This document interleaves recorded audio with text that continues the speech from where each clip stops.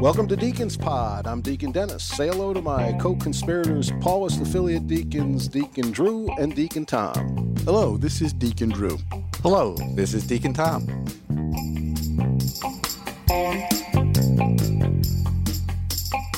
Just finished Pentecost, guys. How was your Pentecost? Did the Holy Spirit show up at your place? I showed up at mine. Oh, good. I think he showed up in my place. We had a good liturgy. As we deacons sometimes say, I was a potted plant. I didn't preach or anything. I just basically read the gospel and sat back and watched the pastor do his thing, which was very nice. What about you guys? Excuse me, let's clarify that for the listeners. You were a potted liturgical plant, not just a potted plant. You were up there in the sanctuary, standing at the altar. So that's a lot of blossoms on that. That's 4 years of study, for those of you who don't know, to be a potted liturgical plant. But and it's a fun place to be. Look, we have a good seat, right? We're up. Yeah. Right. Tom, how was your Pentecost? Very good. Again, like Drew, I did not preach. I just read the gospel or just enunciated the good news to the people. And yeah, the Holy Spirit Sunday for Pentecost, but then on this Wednesday we had a healing mass where a priest came, a healing priest from I think it's Nigeria. He's come back and forth. He used to come over to St. Francis Cabrini, but I guess things have changed over there. So we've had him over at our place, St. Joan of Arc. And it's just so interesting. And there were 4 priests and 2 deacons. And Father John, which he had done before, calls us as deacons and the participating clergy to participate in the healing. He set the people up to talk about God's healing power and the presence of that Holy Spirit, which is so fine that it was a couple of days after Pentecost to bring that in. And it was a wonderful liturgy, calling upon the work of the Holy Spirit, the healing power, and to bring what we see active in those Acts of the Apostles into our present day. And we had a good turnout, a couple hundred people. So it was very nice. Well, at least you did something for Pentecost. Most of the Pentecost to me it's the birthday of the church. It's what empowers us. It's God's presence in us, the Holy Spirit, who we all refer to as He out of habit. People make a case it would be proper to say she because the word spirit is feminine in all the languages from which we get our English word spirit. But that's another podcast. But anyway, I'm always surprised. It's like the culmination of the Easter season, which is the big season. What's screwed up liturgically? When you think about it, I wonder if we really don't get what's really important in the gospel sometimes. Christmas is the big thing. Anybody says Christmas isn't the big thing in the year, they don't know what they're talking about. That is the big enchilada. People, Christmas at Mass and all that stuff. But really, we all know theologically, Easter is the big enchilada. And then the culmination of Easter is Pentecost with the Holy Spirit, God coming to us, something that only happened to Moses and the prophets. And here it is, the democratization of God. And we just do a little Mass and, okay, we're done with that. Now on to ordinary time. I don't know if we really grasp if we can yet appreciate what we're in the middle of. So at least, Tom, you had that beautiful gift from the culture of the church in Africa, where healing and all that, and done by prayer and the community and everything that's something we don't even think about, but that's very central into a huge group of people in the church. And what I like about it especially is, like you say, the passing of the Feast of Pentecost. This is the mission of the church. Jesus passes over to the Holy Spirit to enlighten, guide, guard us. And it just, we don't see a lot of that. We move from Pentecost to ordinary time. No, it's all extraordinary time to the extent that the Holy Spirit is alive and active. That challenges our faith. And I agree with you. We haven't figured it out. What we have to do to subject our minds and hearts to what the Holy Spirit is. Yeah, I think we're very... Go ahead, Drew. I'm sorry. I was just going to say, so you're both saying, while summer is a time of rest and relaxation in our lives, it's not necessarily a time to go to sleep in our faith. Correct. Even though we call it ordinary time. Why do we call it ordinary time? It comes from the Latin word ordinal, meaning numbering. So we'll go back and we'll start to number. I think we pick up next week at the 11th Sunday of ordinary time. So it's just a way of keeping track of the liturgical year, correct? Correct. When it's not Easter season or Christmas season, right, we fall into the counting of the weeks by numbers up to the number 34, the final day before we begin our Advent season. Yeah, you have your big seasons which celebrate big events, the birth of Jesus, the resurrection of Jesus, all that. So you have those, and those are like their own thing in the year. And then the rest of the year, what we call ordinary time, we're going through the teachings of Jesus. So it's hardly ordinary. We are literally going step by step through the gospel. If you come every day and every week, you won't miss a chapter. It's not ordinary in the sense we ordinarily use that word, meaning no big deal here, just ordinary. No redundancy there. It's not ordinary in the way that I'm ordinary. I'm a very ordinary person. Right. Now, if I could, you guys mind if I change the subject? Go ahead, because I'm going in a minute too. Don't surprise me. Yeah. We are about to regale the listener with a great interview that we had earlier with Father Joe Ciccone, a Paulist father. And one of the topics that we discussed in that interview, and that they'll shortly hear, is about comfort zones and whether or not ministers ever leave their comfort zones and whether they should or they shouldn't and what all that entails. And I just got to thinking when we were finished with the interview that here we are on a podcast, three of us, none of us, I shouldn't say none of us. I think Dennis has some experience in this in the past, but I will say I have no experience. And Tom, I may be wrong, but I don't think you have any experience. Oh, I've got zero. Less than zero. In basically I think it's a negative number. Broadcasting, radio, podcast experience. I mean, this is not what I was trained to do. Have we left, and I ask you the question for each and every one of us, have we left our comfort zones in doing a podcast? Dennis, since I think maybe you did it you didn't have a podcast, but didn't you do radio in college? I did in college. We fooled around. I was like, call the hit line and that kind of stuff and playing the latest and the greatest. And it was just silly. I just wanted to try it. And it was fun. But this kind of thing, I have no more experience than any of you. But I think if someone's recording you and you're opening yourself up to all these people and you get nasty grams and people on Twitter saying vile things who I don't even think listen to the thing. They just judge you by your face or whatever that they happen to see and all this. But I hope not. Yeah, that's why I keep saying, quit putting those pictures up. Why not? And we have faces for radio. We're going to have to talk to management about that. Yeah, no, really, that's not helping the effort. But yeah, no, I think you got to be vulnerable to do this. It's not my comfort zone, and I'm an egomaniac, just like Drew is, and Tom, I don't know, is an egomaniac. He's a knucklehead. Tom's a knucklehead. Don't get me wrong, there you go. But he's not. I think with Tom, that's the box I check. With Tom, the emphasis is on maniac. That's right. Drew. I'm from Connecticut. Yeah, Drew and I are like, listen, I'll give you 2 hours, take that spotlight off of me, and I'm not kidding. You got 2 hours, and you need to stop it. Yeah, but you're right, Dennis. I'm absolutely confess to being an egomaniac, but it's a little disconcerting when you're getting recorded and then it goes out and it's done. And we don't get the chance to say, that's not exactly what I meant. Hold on. Tell them how we do this. What happens? So we do this recording like we're doing now. We send it out to Chicago to David, to our editor, the famous Professor David Dalton. To know him is to love him. We send it to him, and he does. What does he send us? He sends us back the transcript. I think he rough cut edits. That may not be the right way to say it, but sends us the transcript back. And then if there's anything that we think and really needs to come out, then we take it out. But we basically live with what we've done.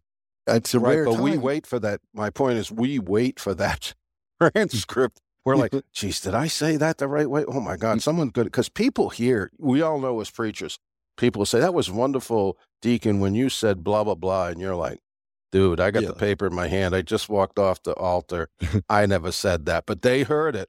So Drew, you said there's a theological theme here when you said we live with what we've done. You know how deep that is? So That's true. A profound statement. I happen to have drawn the assignment to preach the Sunday after 9/11. And I'm not going to take you through a long story on this. I would just say that it was very difficult. I have, all these years later, I have no idea how I did other than that I poured my heart out. And then after it was over, one of the parishioners came up and said, Deacon, I agree with you completely. And first I'm gratified. And then he says, we should hunt those people down and kill each and every one of them. Kill them. Kill their dogs, too. No matter how I might have felt, I promise you, I did not say that from the altar. I have no doubt. There's the walk away. That's what he heard, though. And here we are doing this on a bi-weekly basis. And I will say to you, two of you, and I think it's no surprise, I feel a little bit out of my comfort zone. How about me? I spent 40 years dealing with numbers. They never talked back to me. They didn't have to guess. 2 and 2 is 4. And unless you have to make it equal 5 under adverse conditions, but which we can do. Well, the truth is that Drew and I are extroverts, but we are not egomaniacs or narcissists or whatever. We do see faults and say, oh my God, why am I doing this? But hopefully it helps someone. Tom and I were talking, Drew, and we were looking at the analytics. And we got people listening to this thing all around the world. Yep. It is like, really? Mm-hmm. If I'm talking at my parish and we can get 20 people to come and hear me, I'm bragging to my wife when I get home. And I'm like, there's people in Iceland right now listening to us. Yeah. And I want to shout out to Iceland. We got to start recognizing these people. We got to take those, because we don't know who you are. We just know there's 9 listeners in Iceland or whatever it was. I can't remember. Maybe Tom does. We know that there are people in Brazil or wherever, but there was a handful in Iceland. Hey, if you're in Iceland, God bless you. You made my day when I heard that we had people listening in Iceland. So we appreciate you, and feel free to write to us there at that email address for anything that we could put at the end of the show. But shout out to Iceland. Yes, indeed. But I would say that I would repeat that message to anybody who's listening. It's always good to hear from our listeners, especially if you have some, I'm going to say, constructive criticism. But if you have any kind of criticism at all, look, that's what the website's there for. We always learn. We always try to do better. We're pouring our hearts out here, and all we want to do is bring the Holy Spirit, bring this back to Pentecost, bring the Holy Spirit into your lives and enrich our own lives by sharing that Holy Spirit amongst the 3 of us and whoever. And Mark Aislinn comes in and sits with us sometimes. So all we're trying to do is have the love of God be present in our lives. And if you think we're doing a good job, please share it. If you don't think we're doing a bad job, tell us before you tell everybody else, and we'll try to change. Fair? That's a good statement. And again, I think it's appropriate to look and to remember that Isaac Hecker was a big Spirit-filled person, and his life was committed to the Holy Spirit, listening to the Holy Spirit. And it got him through these difficult challenges that he faced. And the challenge we face, I think, all the time is that interior change that we have to make our hearts and minds more like Christ, to become, it is no longer I who live, but Christ who lives in me. And boy, when we talk about challenges, it means letting go of this vile and this hatred and all the things that we're seeing on when we post this on Twitter and when we go on and see some of the stuff that's on there. Like, it can't be coming from a heart that's with the indwelling of the Holy Spirit. You can't have the indwelling of the Holy Spirit and then be vile with your speech and actions. And that's what we see. Yeah. Yep. So that's a great thing, Tom. What you're saying is absolutely correct. And with that, perhaps we should move on to this wonderful interview that we were able to get from Father Joe Ciccone. Very enlightening, a man in transition because of medical reasons. There's a lot we can learn from this interview with Father Joe, of being open to grace and being in that in-between place where you were doing one thing and now, because of, in his case, health reasons, you've got to be open to what comes next.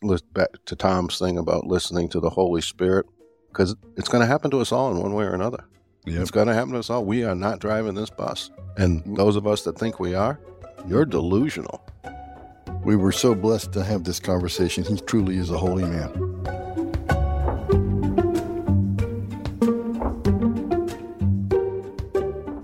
Well, we are pleased to welcome today Father Joe Ciccone, a Paulist father who was ordained on May 13th, 1989. So I guess he just celebrated an anniversary, and we'll be celebrating a big one pretty soon, I suppose, if they're not all big.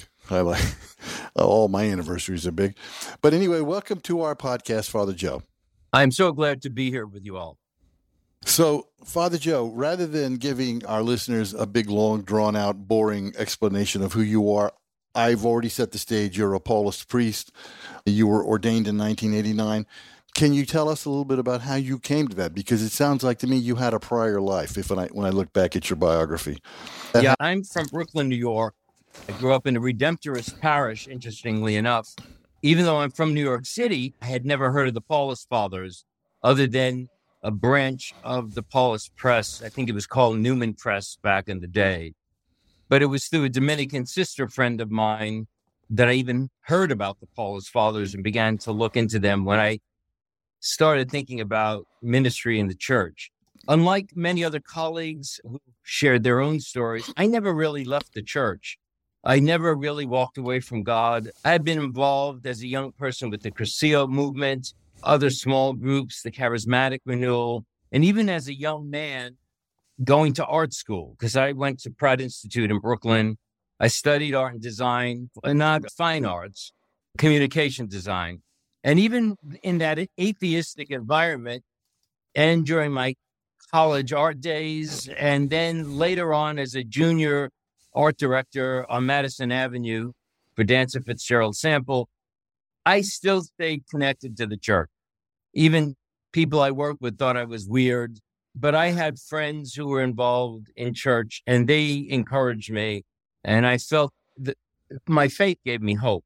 So even when all the things that I did not like about the church, even all the things that I felt were wrong, I connected myself to innovative places and people who were connected, and they gave me energy and finding more purpose by living my Christian life.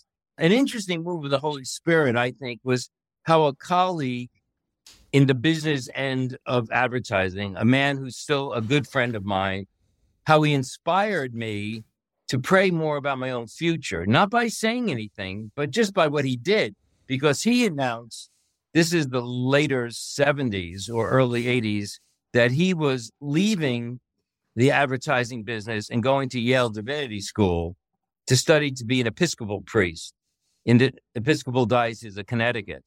And that made me pause. And I went down to his office and I said, how are you doing this? What does your wife think? And he said, oh, this has been on my mind for many years. So they moved their kids, their family to New Haven, Connecticut. And we continued to stay in touch then for many years. I felt that if he could make such a huge change in his own life with a wife and 3 kids, that I probably can consider how God was moving me. I began to pray more seriously that I would find a greater purpose in my life. And then this Dominican sister friend told me about the Paulist Fathers. I made contact with them, and then the rest is history. When was that? About when did that happen? How far? It was around 1981 or 82. And how far were you into your other career? I was in advertising for about 7 years. Okay. I left in I asked my boss to fire and I'm still in touch with him. He's a non-practicing Jew. He's elderly now. But I just wanted to have an assurance. I didn't know where it was all going to go. And I was exploring some other religious communities as well. A group of Franciscans, the Atonement Friars, interestingly, who had their origin, the American Episcopal Church. But when I read about the Paulists, that just totally grabbed me. And an interesting connection was when I went to go on a kind of retreat with the Atonement Friars up in Graymore, New York. They gave me the book on their founder. And their founder, Father Paul Watson, his father was an Episcopal priest as well. And he was also a classmate of Father Clarence Walworth, one of the founders of the Paulist Fathers. They went to General Theological Seminary in Manhattan together. And they stayed in touch. And Father Paul Watson's father, whose name I can't remember, went to hear his classmate preach in Baltimore, I believe, at a Catholic church. And he came back and said to his son, what we need in the Episcopal Church is a preaching order like the Paulist Fathers. That sealed the deal for me. Okay. I felt it was the Spirit speaking to me. You mentioned a few minutes ago that I think you said you touched or you part of or had some experience with the charismatic movement when you were younger? Yeah. It was like, I think I was out of college. It was at the parish. I was still going to the parish I grew up in. They were lovely people. Eventually, though, I just felt I saw a lot of kind of weirdness and things that didn't sit well with me.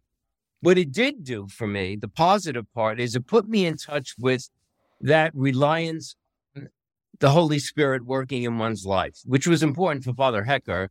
And it brought both the history of the Spirit working in the church to the forefront, as well as working in the modern day, that people didn't have to have a lot of formal education or theology, but they could rely on the Spirit in their lives. And I saw wonderful people being excited. I'd go to prayer meetings and all that. Right. And I think for our listeners' benefit, in the very beginning of your story, you said that you grew up in a Redemptorist parish, I think. And for our listeners, the importance of that is that Father Isaac Hecker was originally a Redemptorist priest along with the other founders of the Paulist Fathers. That's correct. And just coincidentally, maybe 3 years ago, I think it was definitely pre-pandemic, Cardinal Tobin, who was a Redemptorist priest, came over and ordained a few of the Paulist priests at St. Paul the Apostle Church. So there's still, even though they left, we still have a good, I say we because we're Paulist deacon affiliates, we still have a good relationship with the Redemptorists. They were also preachers too, weren't they? Very much. Yeah. Although sadly, when I was a young man and had high expectations, the parish to me felt like it was a bunch of people, seniors, and there was no one I could relate to as a young man. I even sat down and met with the pastor and said, I just want to let you know I'm moving on from here. I joined a new parish that was established in Brooklyn, New York, where there was a younger contingency. They had an experimental team ministry going on, and some of those people are still friends of mine. Again, the Dominican sisters I had met. But I was very polite when I said, the preaching isn't speaking to me. One of the big issues for me at that point in my life was that I felt the church was out of touch, where people were living their lives. In many ways, I still think the church is out of touch, not paying attention to where the younger generation is, and that's why so many of them are just walking away.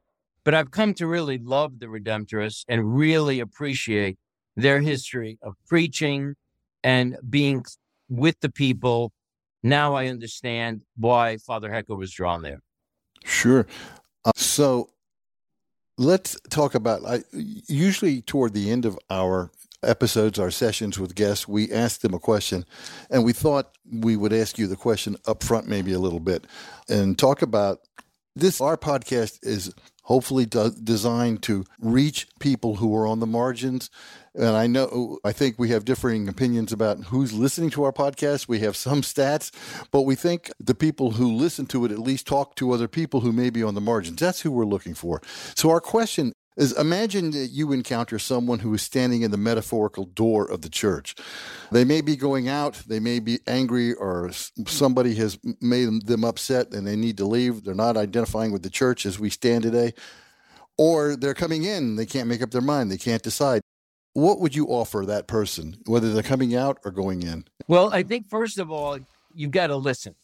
You've got to understand where people are coming from. And I think that's what the Paulist Fathers really try to do. That's why I joined them.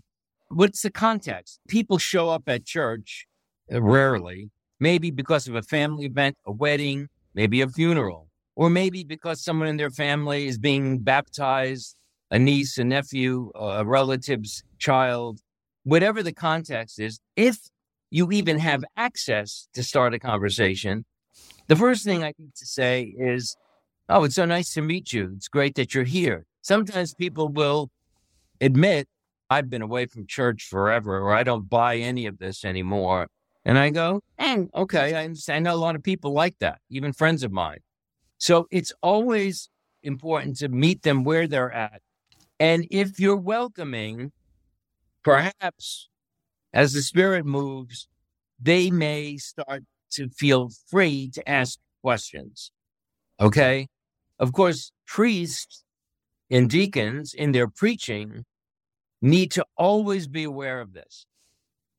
You don't know who you're talking to, and especially now with live streaming, you have no idea who's tuning in and what effect you might have. So your choice of words, your attitude, your body language, it all speaks. That's the advertising guy in me. So always pay attention to that. And if you are welcoming and have this awareness and sensitivity, then maybe there would be a door open for people to ask more questions, because people are always searching. They're searching for something. And that's what brings them to Buddhism.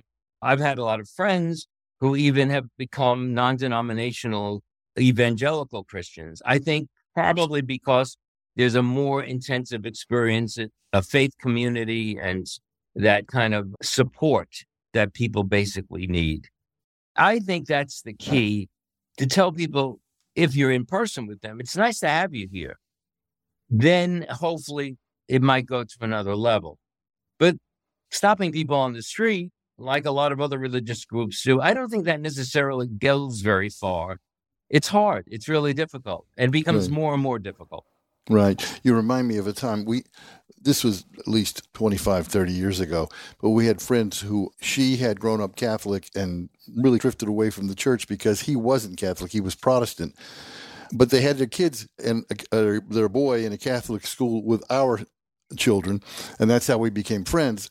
And we're talking one night, and they were incensed that the pastor in their parish, which was not their parish, but in the parish that geographically they would have been living in, rang the doorbell and said, "Hi, I know that you've come to church because somehow he had their name.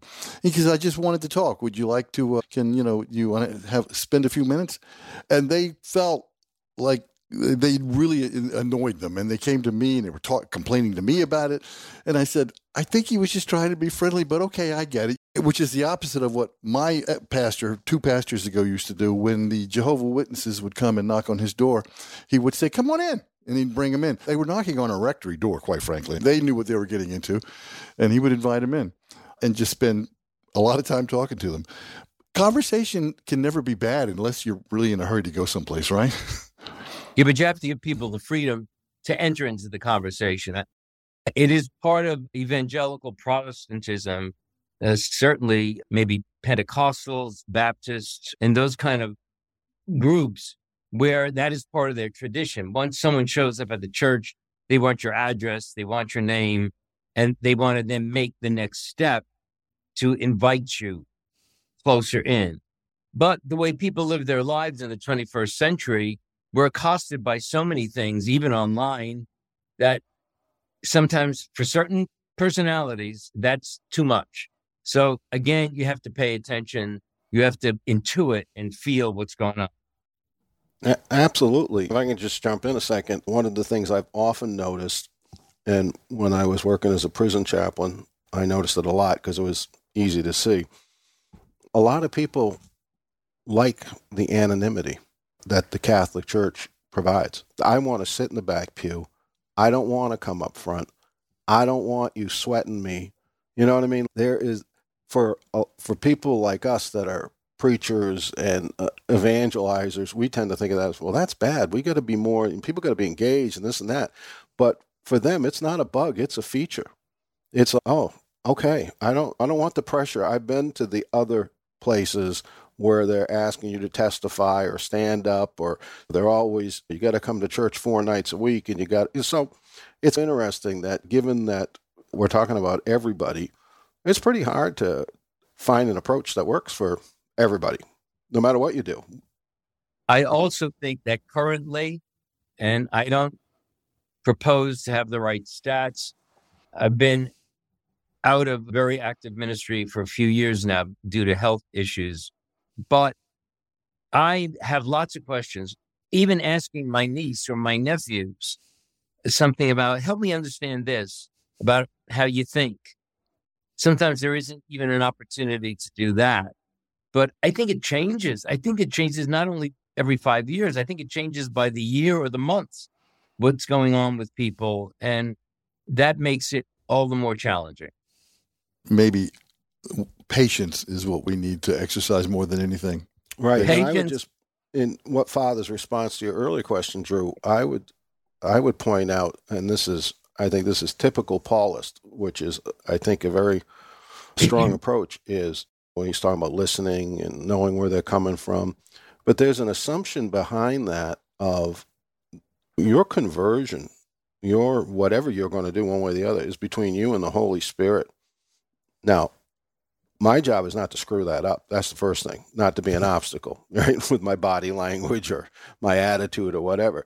And then if I can facilitate, that's a great thing for me to do. But I don't convert you. I'm not going to talk you into the church or anything like that. Father Hecker always had that tremendous respect for the influence of the Holy Spirit when we have some letters of his to his people he was doing spiritual direction with. And they were very frustrated. They were like, tell me what to do. And he says, no, you listen to the Holy Spirit. I'm not stepping on the Holy Spirit's toes. He was very aware of his potential to put himself in there, or his agenda or his ideas, and somehow block the Holy Spirit working in that person's life. So I think that I just want to point out that underneath that nice little answer Father Joe gave, there's a whole approach, a whole theological understanding, which is very, very much supported by the Catholic tradition. All that being said, and I agree, having been in campus ministry up until 2018, I have also noticed that among a certain group, whether they were raised Catholic or not, there are certain younger people who are searching for certain kinds of truths and stability in their lives, and young Catholic evangelists following in a kind of a modality maybe learned through the Protestant churches, approach those people and question them and try to propose the truth of Catholic Christianity that they may be missing. And because they're very in a needy situation, they pay attention. And so then they are given a lot of the truths of the Catholic faith and why we practice as we do, while we have all the disciplines and liturgical practices and rituals, etc. But that's a particular demographic, and they're open to that. And then they want a very intense Catholic Christianity that, for all those of us who are a bit older, looks like years ago, with a strong, rigorous practicing of the faith, intense moral expectations, et cetera, et cetera. That works for some people.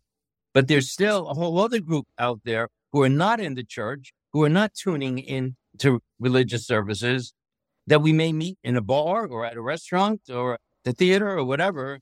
How do we present ourselves if questioned about our faith, that they might see things in a different way? Yeah, one size does not fit all. And it doesn't matter what your approach is or what I like or what you like. There is no the answer. Even in the old church, there was always, you had this Jansenistic, real strict morality, especially sexual morality, and that was the be-all and end-all, and fear-based, and you had all of that stuff. But you also had the Paulists. You had ding, ding, ding, the bell rings. You just said a word that you may want to explain to our listeners, Jansenist.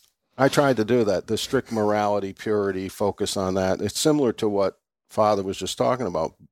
But I just want to point out that even in the old days, when that approach was quite pervasive, and everybody here remembers it, you still had other approaches, and other approaches were necessary. That didn't play in Peoria for everybody then. There is no one size fits all.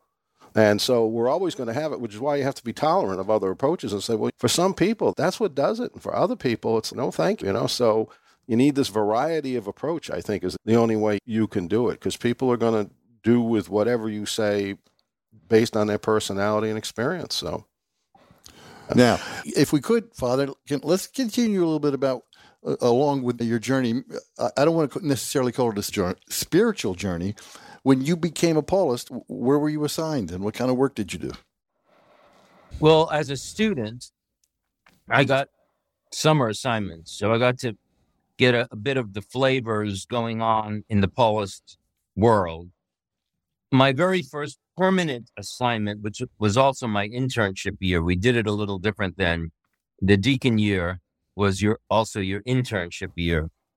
And being a deacon has allowed you to lead certain sacramental services, to do baptisms and weddings. Mm-hmm. So it added a dimension to that learning curve. And I was assigned as a New Yorker to Clemson, South Carolina. Whoa. And my classmates said, let's see how long this one lasts. Because we're talking about a major cultural shift. Yes. Being planted into Baptist lands. And the Paulists had been in Clemson, South Carolina since 1930. And I can't even imagine what it was like back then Some Paulists were treated very rudely because they were Catholic. We don't serve your kind, especially a priest with the collar on. But going there was one of the greatest experiences of my life. I still have friends there.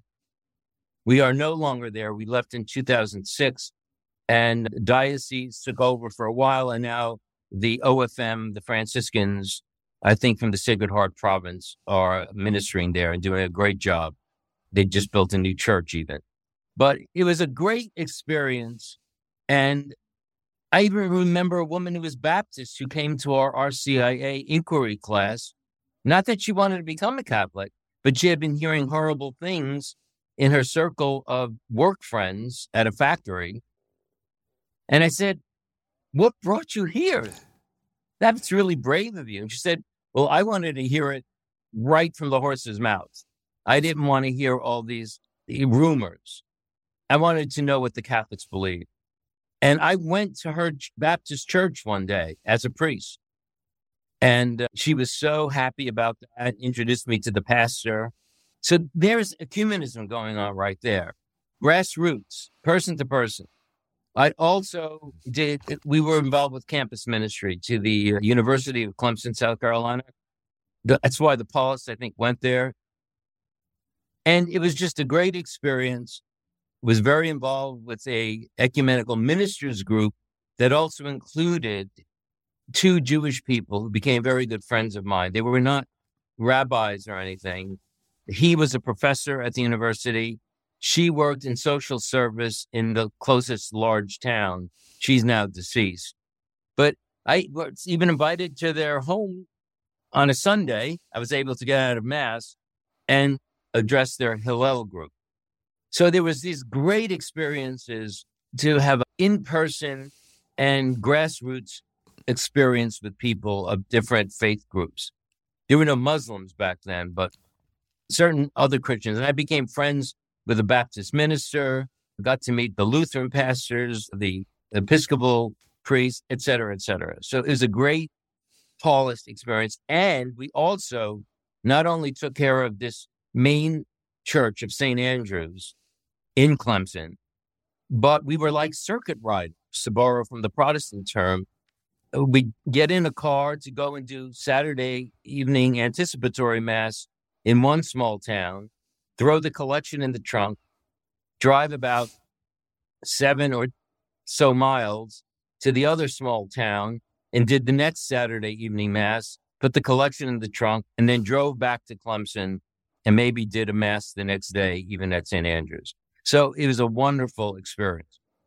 Having grown up in the South, deep South, I grew up in South Georgia, and there was one small Catholic church in my town.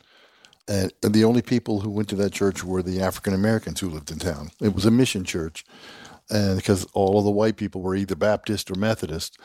And frankly, at that time, and maybe it's because I was just totally ignorant, I could not tell the difference in the theology of the Baptist and the Methodist. Or it wasn't like the Methodism, I don't think, of Father Hecker's time back in the mid-19th century.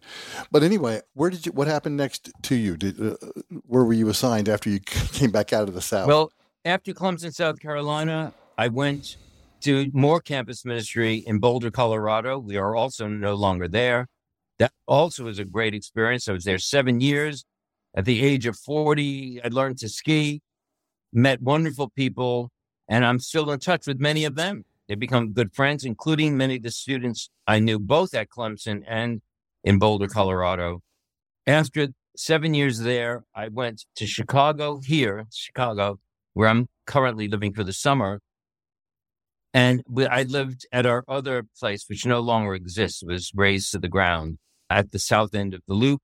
And I had commuted to the Catholic Theological Union to study liturgy and what have you. It was a great learning experience. And after that, I then was assigned to Boston, Massachusetts, our Catholic Information Center in downtown Boston. I was only there a few years, and then I was offered to become a pastor in Knoxville, Tennessee. So I was back in the Southeast. I was in downtown Knoxville. I think it was 5 years. It was a great experience. East Tennessee is a very different cultural experience then South Carolina, or even South Georgia. But it was great. There were a lot of Catholics who traced their history back to the late 1800s, because the parish was founded in 1858. That's why it was named the Immaculate Conception, because the dogma had just been proclaimed. From there, I went to the St. Thomas More Newman Center that was across the street from The Ohio State University. Sadly, we are also no longer there.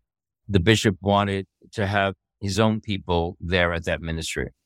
But it also was a great experience. After that, then I went to New York City to become the pastor of our mother church. But sadly, within less than 5 months, I was diagnosed with lymphoma of my hip. So what do you think about small groups, prayer groups, or at-home Bible studies right now? And what did you think about them at Ohio State? Do they work? I do think they work. I think they help people and they make them feel connected.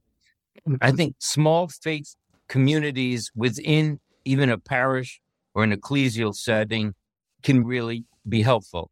Even the Reformed and Protestant churches know about this.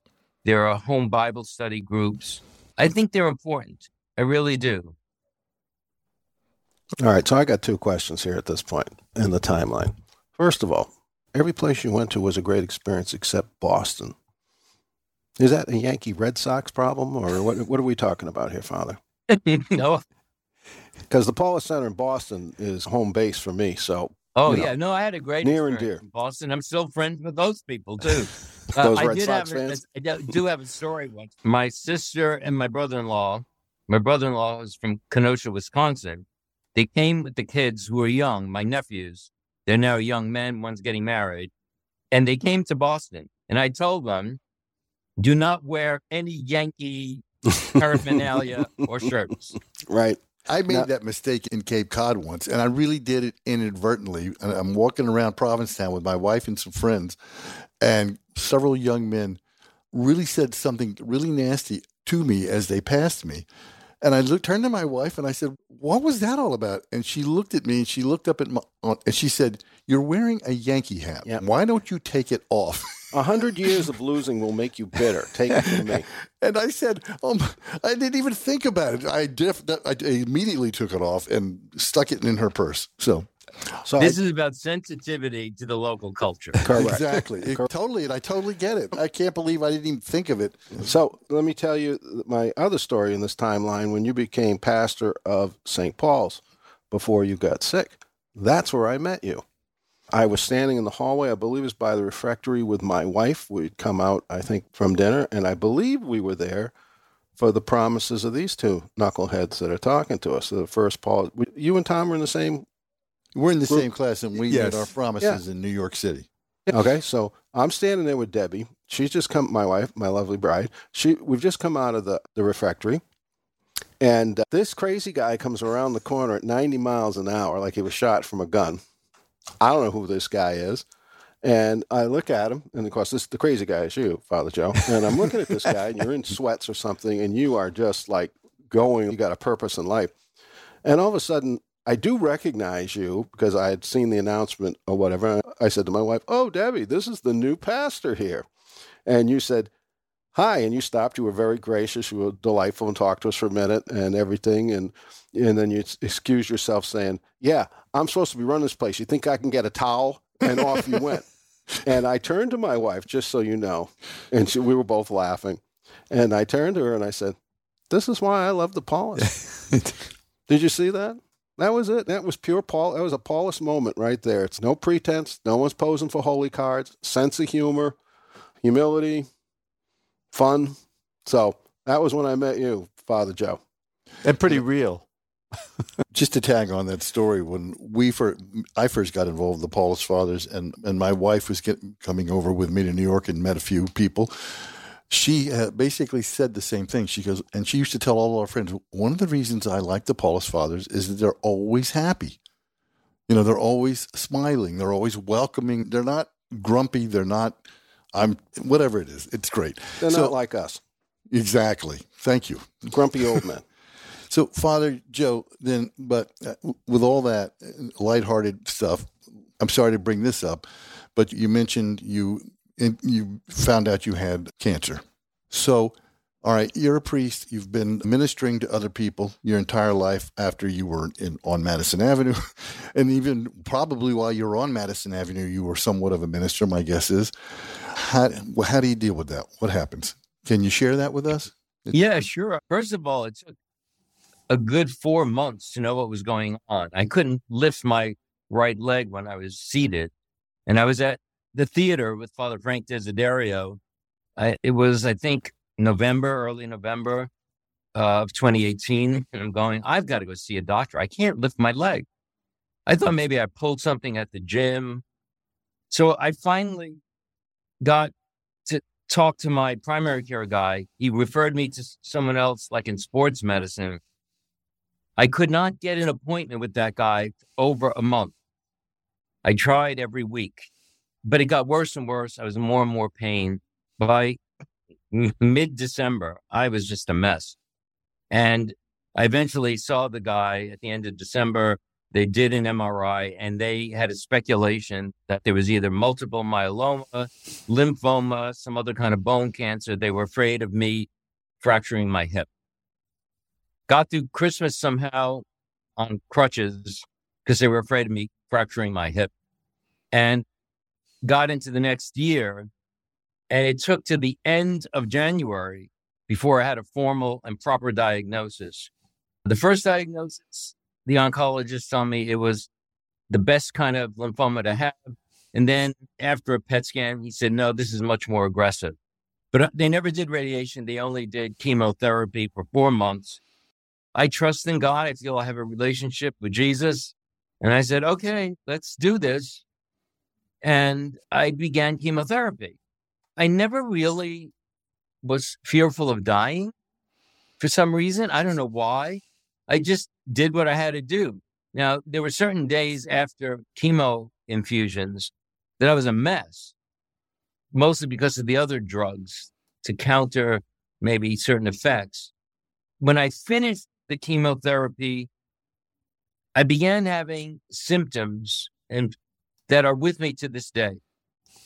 But my oncologist then wanted me to begin 2 years of post-chemotherapy every 2 months. And I began that. But there were many days when I was just really so tired, hit with a wall of tiredness. It's something that's inexplainable. Only when you talk to other people who've gone through chemotherapy. So having this experience certainly helps me have a better understanding and relationship to people who are dealing with cancer or undergoing chemotherapy. I completed that chemotherapy after going to Rome, because I went to Rome, Italy, because the president of Father Eric Andrews said, maybe you need a change of environment. It could be an opportunity for you. Why I said yes to that, to this day, I never know. Friends, other people said to me, how could you go into a foreign environment, not even speaking Italian, in the midst of COVID, by the way?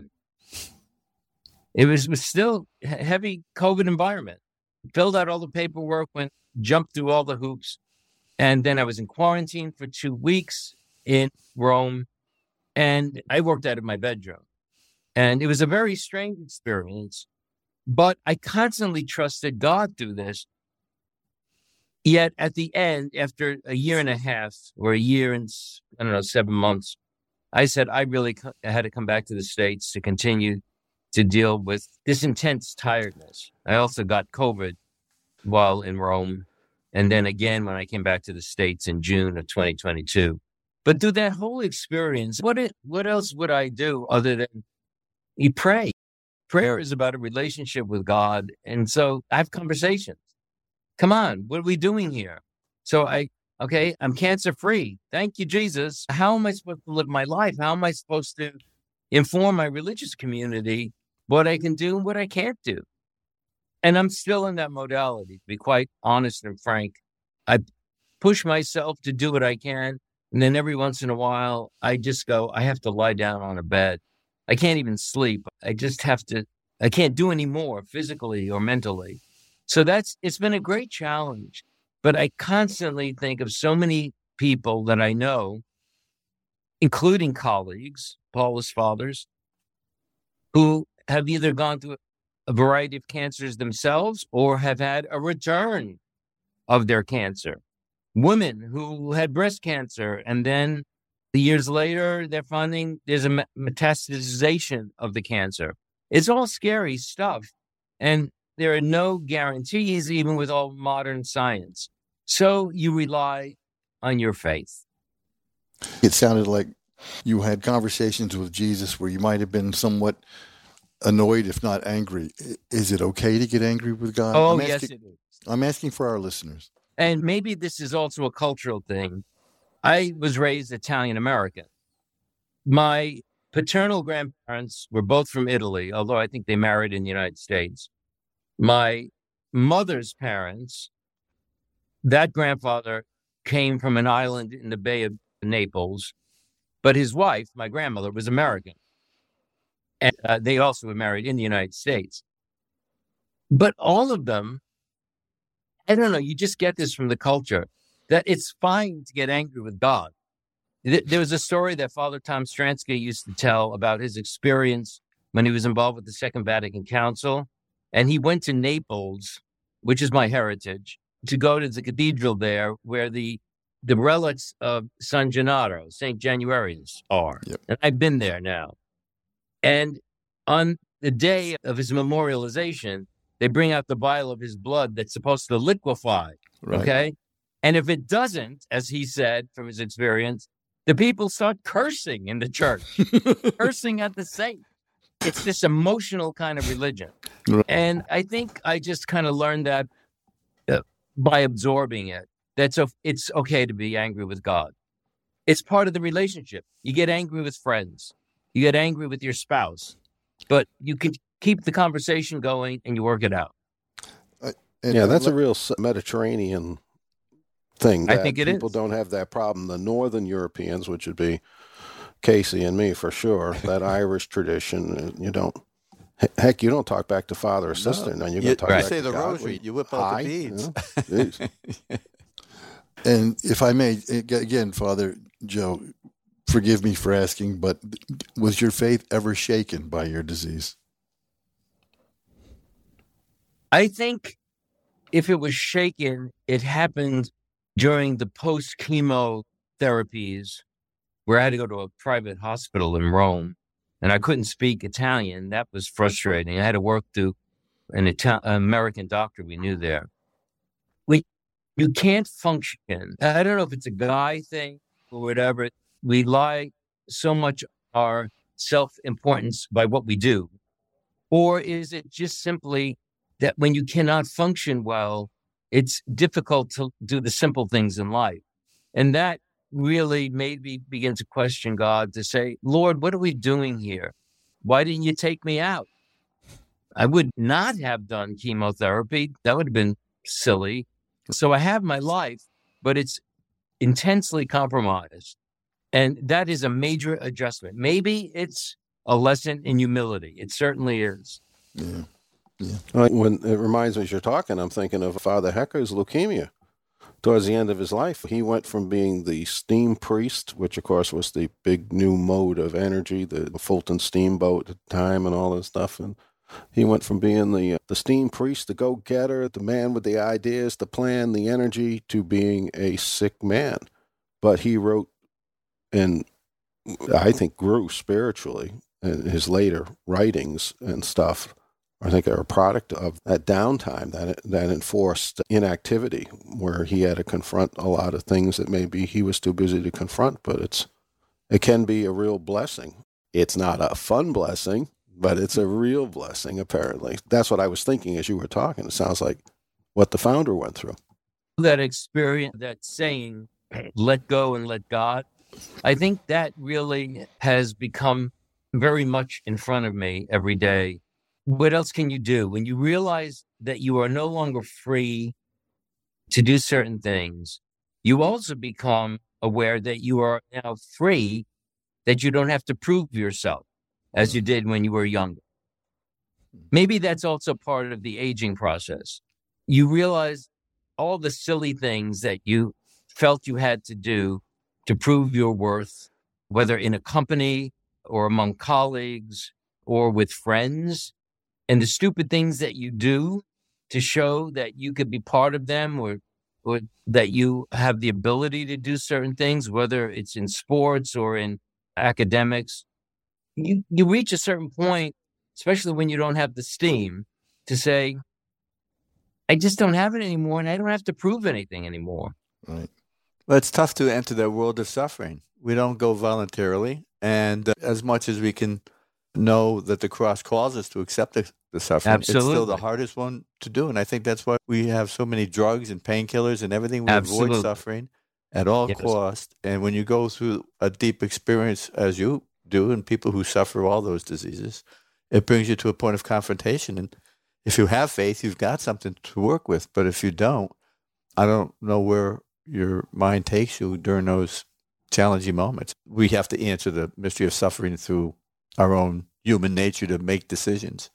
I think, though, too, it would also help me. I think it helped me. There are certain people in our Paulist, either parishes, who I had gotten to see. I went to preach a Paulist appeal, actually in Ohio. And afterward, people knew I had been through the cancer and chemo. And I would say to them how I'm struggling.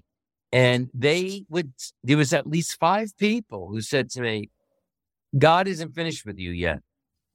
That scared me. It almost felt like a prophecy. God is not finished with you yet. So I say that so often the church, the people of God, many to whom we minister, can often offer us a prophetic word to keep us moving, to keep us going, to keep us centered in our faith.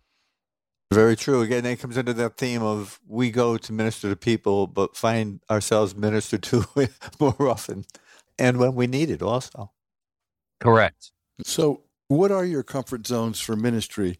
When have you been out of your comfort zone? Now, you just took us through your illness, and I'm not trying to be stupid about this, but I'm talking about just ministry now and not the fact that you've been sick. Were there any parts, for instance, I'll give you an example for me. I'm out of my comfort zone when I have to go to the hospital to minister. Now, I don't mind talking to someone who's ill or sick if it's on my terms, but going into a hospital with the doctors and the nurses and the machines, I'm out of my comfort zone. So, Father, I'm asking you, did you have any such issues? Do you have any such issues as you go through your priesthood? Yes, but they're in the past, which is almost miraculous. I was always very unsure of myself, even as a kid. I felt I couldn't excel in it at anything. Then I got involved in art, and it somehow brought me meaning and purpose. But there's a lot of things that just made me uncomfortable. I'm an extrovert, so like you, I get energy from other people being in a room and want to share energy as well. Right. I'm from New York. I often question if there are any introverts amongst New Yorkers. It doesn't appear to be. Right. But I met a lot of introverts joining religious community and also going into ministry. Then I also would be petrified, not so much about public speaking or preaching, but I felt like because I had experienced some less than good preaching, I wanted mine to be really inspiring and good. And I didn't feel like I had the academic ability. And I would write up notes, and I would have nightmares that I would forget my notes at the pulpit. Going into a hospital room with sick people, again, going through the equivalent of a clinical pastoral experience, I learned a lot of things. I was frightened in the beginning, but I got more and more comfortable with it. At this stage, after 38 years of priesthood, plus a year of deaconship, and also before that, even doing stuff as a Paulist student, I don't get so preoccupied, even about preaching or having. There were days in the past where I felt the words were not coming to my brain, and I'd get angry with God again. because I made a deal with the Lord saying, okay, I'll do the priesthood thing, but you got to provide the inspiration if I'm going to be in any way a good preacher. And there were those days on a Saturday afternoon where I'm going, hello, God, nothing's happening. So that was totally out of my comfort zone. Sure. But at this stage, I don't know. Maybe it's like riding a bike. So let me ask you, what's it like living with a whole pile of introverts? It can be very challenging. I remember working with a woman once who was a very high introvert, and I could not pick up on her signals. I think one time, it might have been on a Good Friday, that I sensed she was angry about something, but she wasn't expressing it. And I was wondering if she was angry with me, that something had moved in the church. She was on the staff. And I said, I can't enter into this Holy Week properly without confronting this directly. That's the extrovert. So I found her and I said, I have to ask you a question. I need to clear the air. I'm sensing that you're really upset about something. Is it with me? She said no. And she then explained what it was about. And I said, I didn't have anything to do with that. I'm so sorry. But introverts, they process information differently, even when they're upset. Extroverts do everything out loud, which drives introverts crazy. So it's just learning how, again, it's about intuiting who you're dealing with, hopefully getting to know them better. It's about communication, conversation, so that lines of communication can continue to flow rather than shut down. It's a challenge. When I got to know the Paulists, I just assumed that one of the reasons I always liked them is I just assumed these guys are extroverts. They're preaching, they're doing this, they're doing that. And I'm like, all right, I can hang with these guys. And then whenever I found out how introverted they were, I was like, because most religious people tend to be introvert more than extrovert. And I learned this even with Paulist colleagues that I was in formation with or living with. Quite often, someone who is an introvert, when they're with people, when they're preaching, they could come off as an extrovert, warm, connected, sharing. Right. So it gets complicated. Right. Because I think God creates us complicated.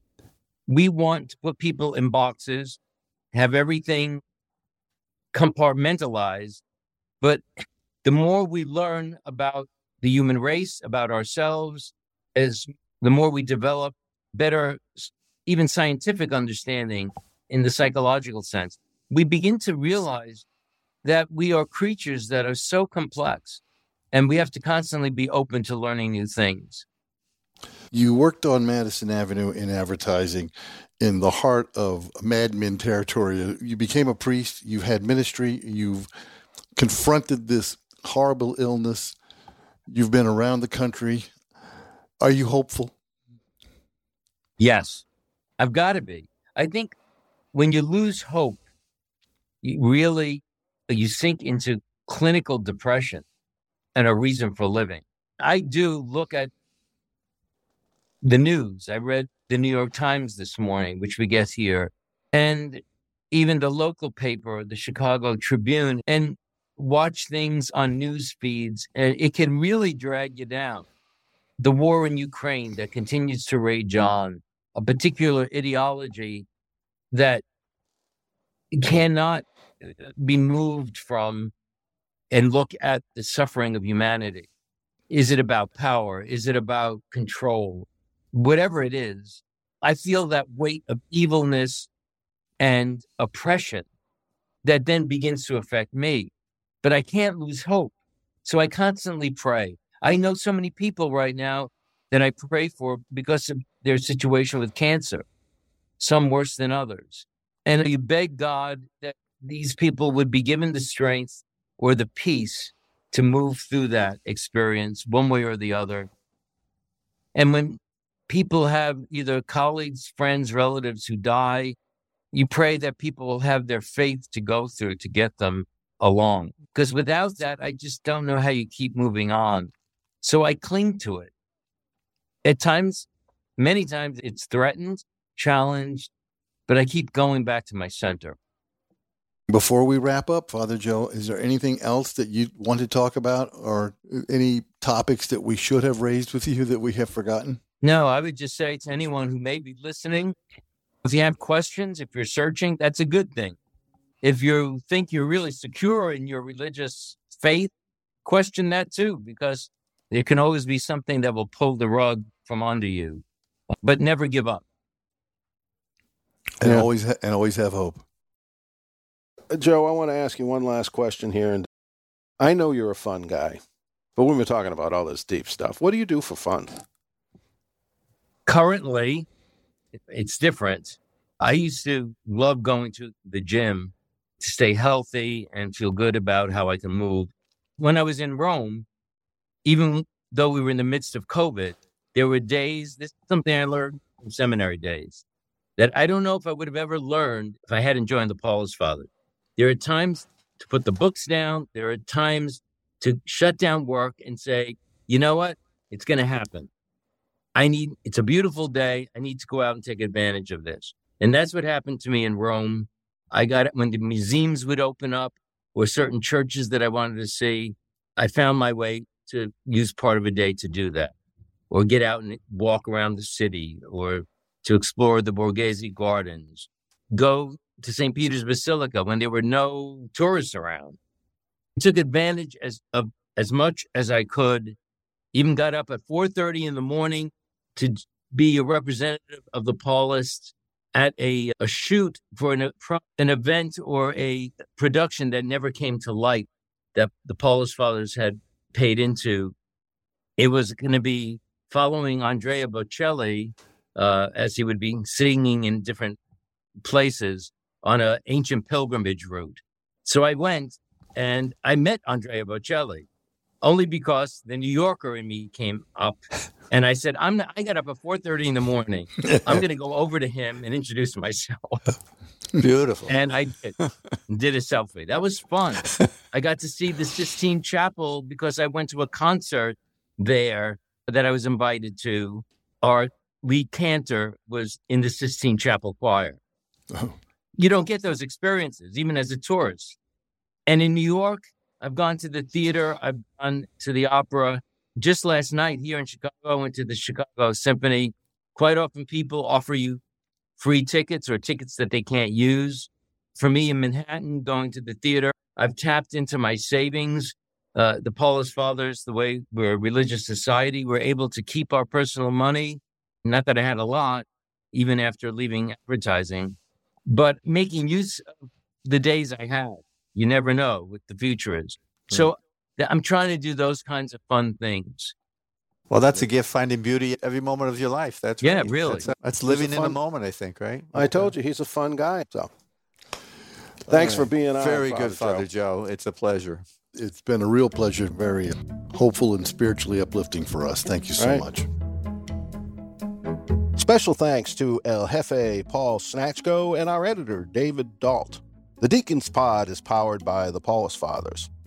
You can find us anywhere you get your podcasts, and of course at our own website, www.deaconspod.com. That's DEACONS with an S, deacons, plural, pod, all one word, .com. And of course, we'd love to hear your comments at our email address, which is deaconspod, again, with an S, deacons, at paulist.org. That's PAULIST.org. Love to hear from you. That's our offering. We thank you for being with us. On behalf of our colleagues at the Missionary Society of St. Paul the Apostle, we wish you a future brighter than any past. Till next time.